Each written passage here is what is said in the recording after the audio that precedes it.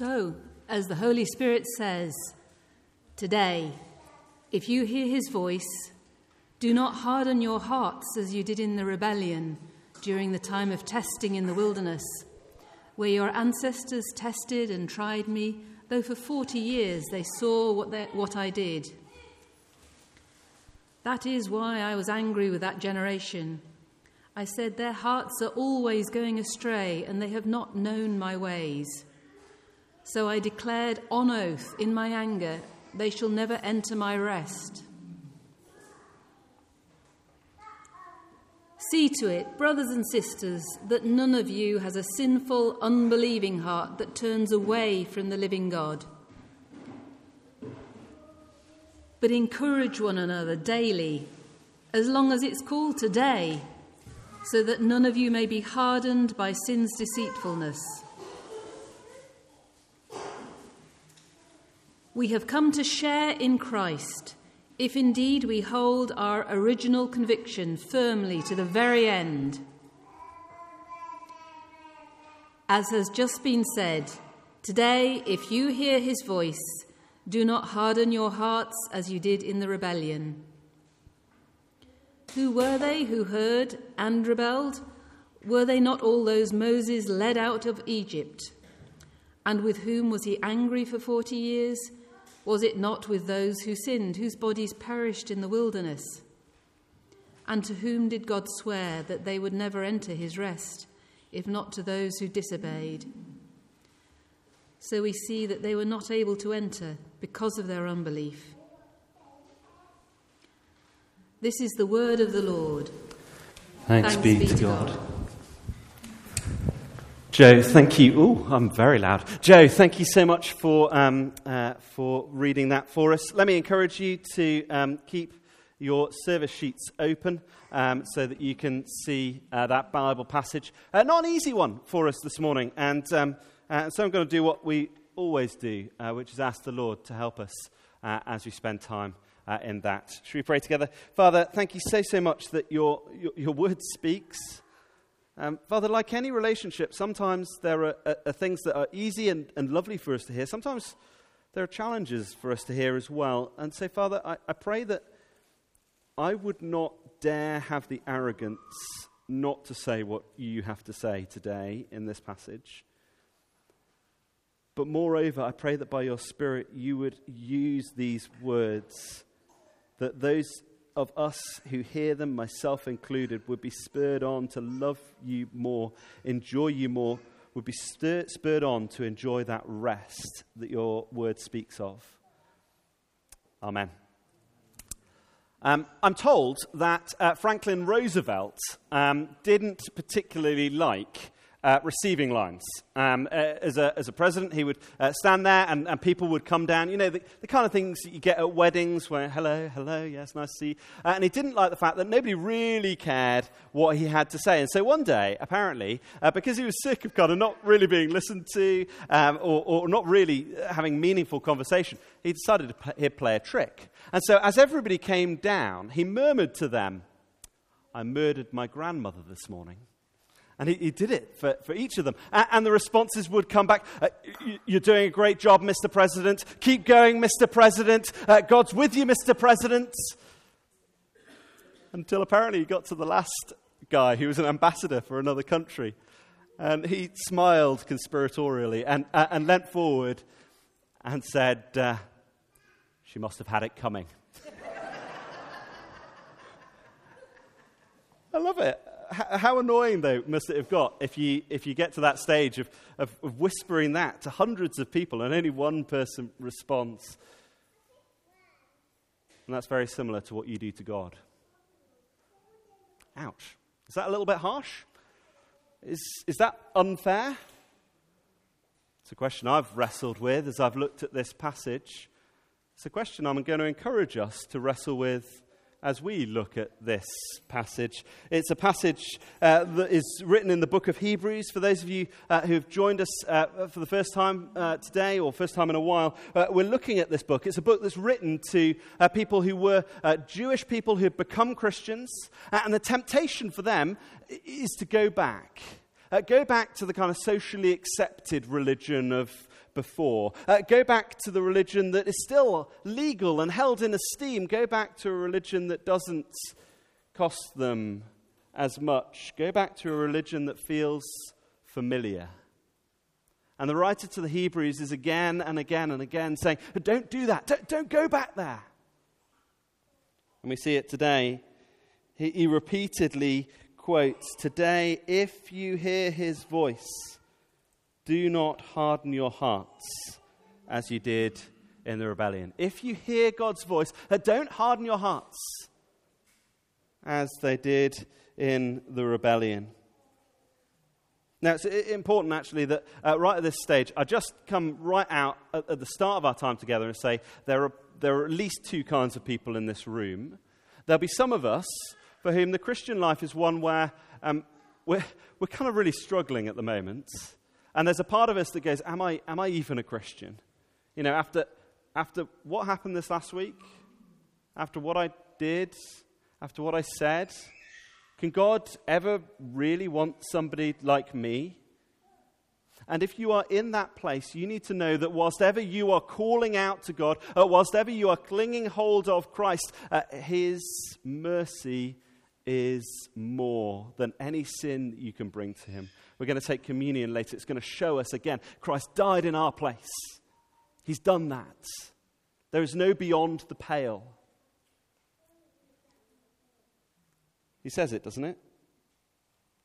Verse 14, we've come to share in Christ, if indeed we hold to our conviction firmly to the very end. And yet, there's at least one other type of person here today, and that's the type of person for whom actually we're kind of complacent, you know? Like, yeah, I'm a Christian. Of course I'm a Christian. I've got that story of how I became a Christian 20 years ago that I trot out, and so therefore, yeah, that's me. I'm fine. And maybe some of us read this passage and we go, oh yeah, I'm glad such and such is here because they really need to hear it. But actually, I'm fine. A warning like that doesn't really apply to me, does it?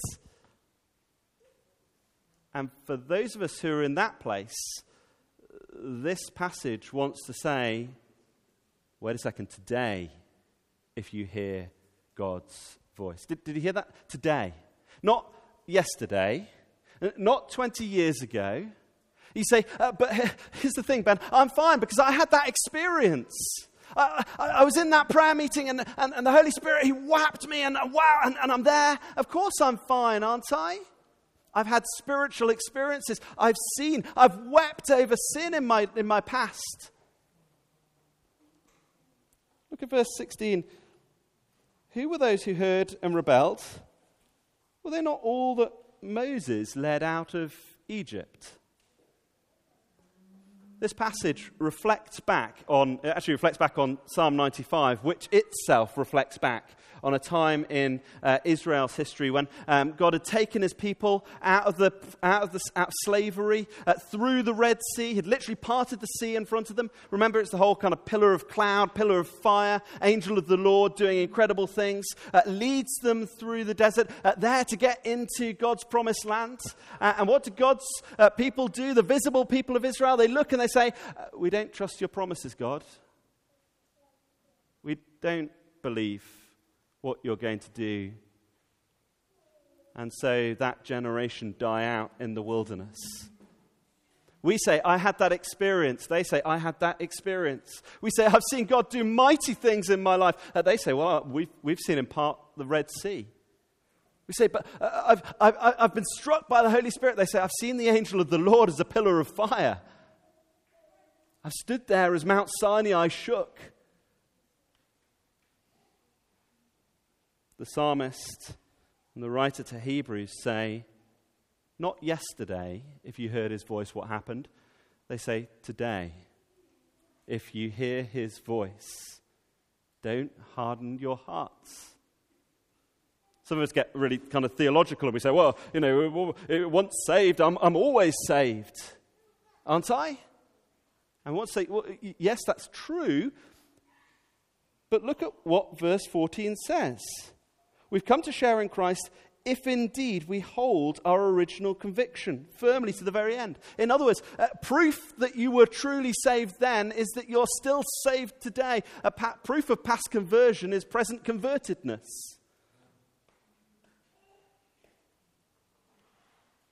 And so the writer says today, if you hear his voice, don't harden your hearts. And we say, okay, God, how are you going to speak to me? We saw at the start of Hebrews, long ago in various ways, God spoke to our ancestors through the prophets, and now he's spoken by his Son. But we see even in this passage that he continues to speak. Did you notice, as the writer speaks about Psalm 95, he says, verse 7, so as the Holy Spirit says, today if you hear his voice. Notice the tense there. So as the Holy Spirit was once saying. Doesn't say that, does it? What does verse 7 say? As the Holy Spirit said? No, it says, as the Holy Spirit says. Today. In other words, as he quotes from Psalm 95, written hundreds of years before this, as we read this written thousands of years before now, the Holy Spirit says. Today, if you hear his voice, I believe as we've opened up the scriptures, you have. So the question then comes, are we going to harden our hearts? Loads of different ways in which we can do that. We can harden our hearts in all sorts of ways, can't we? Maybe it's by hearing what the Holy Spirit is saying to us in the scriptures and we go, ouch, yeah, that's a challenge. And then immediately we go out and forget all about it. Ouch, yeah, I was really challenged at church this morning, but what's for lunch? But what are we doing the rest of the day? Maybe it's by avoiding God's word. You know, the time comes when we'd normally open up the scriptures of a day, and we go, actually, I just don't really want to do that today. I'm going to put it to one side. I'm not going to hear his voice on purpose because I don't want to respond to it. Oh, I mean, I'll call it busyness at the end of the day. I'll lie in my bed and say, I was far too busy. I mean, I had time to watch that TV program or to eat that food, but I didn't have time to read my Bible because the Holy Spirit says today, if you hear his voice, don't harden your hearts. Maybe we explain it away. Ouch, that hurts. God can't really be saying, that some people didn't enter his rest, so therefore I'm going to try and explain it away before it ever challenges me. There was a temptation. I've got to be really honest with you. There was a temptation as I was writing this sermon to just back off a bit. Just say, that's a bit hard to hear, isn't it? But I can't do that. And we can't do that in our lives. We can't harden our hearts. Because hardening our hearts, well, it sets forward a chain of events like a boat is anchored to an anchor with a chain. Hardening our hearts, we see verse 12. See to it, brothers and sisters, that none of you has a sinful heart. Verse 13, I think it is, calls it sin's deceitfulness. You see, if I'm hardening my heart to God's word, to the truth, then I'm really going to struggle with the deceitfulness of sin. Back in the garden, what did Satan do? He started by saying, did God really say? Let me just undermine truth a little bit. And then what happens at that stage? They look and they see the fruit, and seeing that it was desirable for gaining knowledge, they took and they eat. You see, the thing about sin is it's deceptive. It's desirable. Nobody ever sets out at the start of the day and goes, do you know what? I'm going to be really sinful today. That's what I'm up for. Some good, old-fashioned sin that's going to be really bad for me, and it's going to really mess up my relationships. That's what I'm up for today. Nobody does that, do they? No, what we do is we look at things and we go, that looks good. That looks enticing. That looks sensible. That looks wise. That seems reasonable. That's going to be what's best for me, isn't it? Sin's deceitful. And the only way that we're going to stand firm against the deceitfulness of sin ultimately is by looking at the truth. Don't harden your hearts against God's word. But worse, that chain continues. Verse 12, see to it, brothers and sisters, that none of you has a sinful, unbelieving heart that turns from the living God. A heart that's revealed ultimately to be unbelieving. See, it's that battle with sin that at one stage we think is a battle that stops really being a battle, that starts being a normality, that ends up with me despising anybody who's going to challenge me in that area. That has me walking away from God, missing out on his rest. And put away that inner lawyer right now that's saying, no, once saved, always saved, Ben, I'm okay. No. Listen very carefully to this warning. He says, today, if you hear his voice, don't harden your hearts. That doesn't mean that if you slipped up with sin this morning, that you are hardening your heart. That doesn't mean that you've crossed the pale if you've made mistakes this week that you deeply, deeply regret. I'm not saying that. I'm asking you this morning, as you hear God's voice challenging you, are you dismissing it? Or are you taking it to heart? The Israelites had every reason to trust God, humanly speaking, and yet they didn't. By the time they don't enter his rest, I think it's actually the 10th time that they've rebelled against him, disclosing hearts that never truly believed. In fact, we see that, don't we? Verse 19. Verse...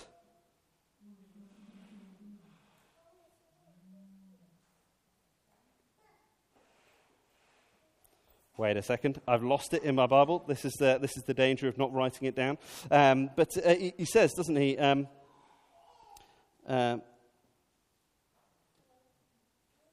Yes, verse 10. Thank you. Verse 10. That was why I was angry with that generation. I said, their hearts have always gone astray, and they have not known my ways. They've seen lots about me. They've been part of the visible group of people who follow me, and yet they've never actually known my ways. How do I know? Because they don't trust me now. But,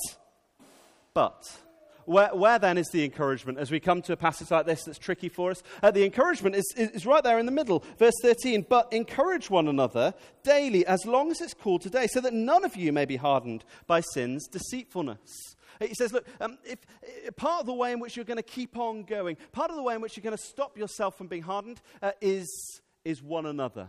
It is those people around you. For the writer to the Hebrews, a Christian who is not part of a church family is like a bit of coal that's out of a fire. A friend of mine uses this analogy all the time. You take a bit of coal and you take it out of a fire, and at first it stands out, doesn't it? It's bright there, sat on the hearth. Half an hour later, it's slowly dulled, and the fire is going out in that particular... No, coal needs other bits of coal around it that are going to challenge and encourage it. I'm mixing my metaphors. They're going to keep it going. And we, Christians, need other people who are going to challenge and encourage us. We need to be part of a local church where other people are going to be challenging and encouraging, saying to us, keep going, keep going. Yes, I'm praying for you. Let me put my arm around you. And some of you guys are like, okay, but Ben, you're literally preaching to the choir. We're here in church, and that is great. It's great to be in church. But let me ask you, are you here in a way that is enough for you to be encouraging one another daily? As you look around the people here this morning, or look around your growth group, if you're part of one, do people know enough about your life to actually encourage you daily? Do they know about that meeting on Thursday that you've got where you know your boss wants to take shortcuts that isn't right and you're going to need to stand up and you don't want to do so? Do they know about that? Do they know about that struggle that you're struggling with at the moment? Do they know about that family situation that hurts? Are they praying for you? Will you get a text message on Thursday saying, hey, I'm praying for you about that meeting? Will you get somebody popping over on Sunday and saying, hey, I know it's been a really hard week for you. How's it going? One person who knew this is a guy called Johnny Brownlee. Back in 2016, he took part in what I think is the most physically exerting thing you can do, which is a triathlon. And he was pretty good at it. He was going for the World Championship. I believe he was about to win the World Championship. And then this happened. Oh, and he's starting to slow. And there is a little way to go. There's half a K to go. And Johnny is running out of time and is losing. He's losing his sense of direction. This is worrying. Oh, goodness me. This is a horrible sight. Jonathan Brownlee has lost it now and has staggered to a stop at the side of the course. And Alistair's stopped to help him along. And Alistair is going to try and carry his brother home. Dramatic scenes in Cozumel as the Olympic champion carries his younger brother towards the podium. Oh my God, I cannot believe what we are seeing here, Matt. Is this allowed? Is he allowed to help his brother? You know, is that part of the rules? I'm not too sure. We've never seen anything like this before. Unbelievable scenes. Unbelievable scenes in Cozumel. The Brownlee brothers arm in arm, but it's not by way of celebration. Henry Schoeman's celebrating. He's going to win this race in Cozumel out of nowhere. But we have to be concerned about the health of Jonathan Brownlee, and they're not even on the final stretch yet. Schoeman wins in Cozumel. The brothers are coming home arm in arm to finish in second and third, but Johnny can hardly stand, and Alistair is having to drag him across the line and pushing him home for second. Johnny finishes in second. Goodness me, what an incredible conclusion here in Cozumel. I've never seen anything like that anywhere in world sport. Johnny couldn't hide it, could he? His legs had given up. He was struggling. Maybe you're here this morning and your legs are giving up spiritually and you are struggling. Today's the day to look around and to say to a brother or to a sister, put your arm around me. Will you pray for me? Only last night I was struggling with this again. Will you help me? Maybe you're here and actually things are going really well for you at the moment. You love the Lord. Today's the day when you need to look around and say, okay, how do I encourage others? Who am I encouraging? Maybe you're somebody who's a few steps further down the race and you can find a young person who you could encourage and put an arm around. I've been there. Yeah, that's really hard. Let me pray with you through that. Let me encourage you with the words that we've heard this morning. Today, if you hear his voice, don't harden your hearts. As we come together in communion in a few minutes' time, that's a great time for us to be reminded. Be reminded Jesus has done it all for us. We just cling to him. But be reminded that that is the place that all of us are coming as we come together to the table. As we go out from this place this week, encourage one another daily, as long as it's called today. Amen.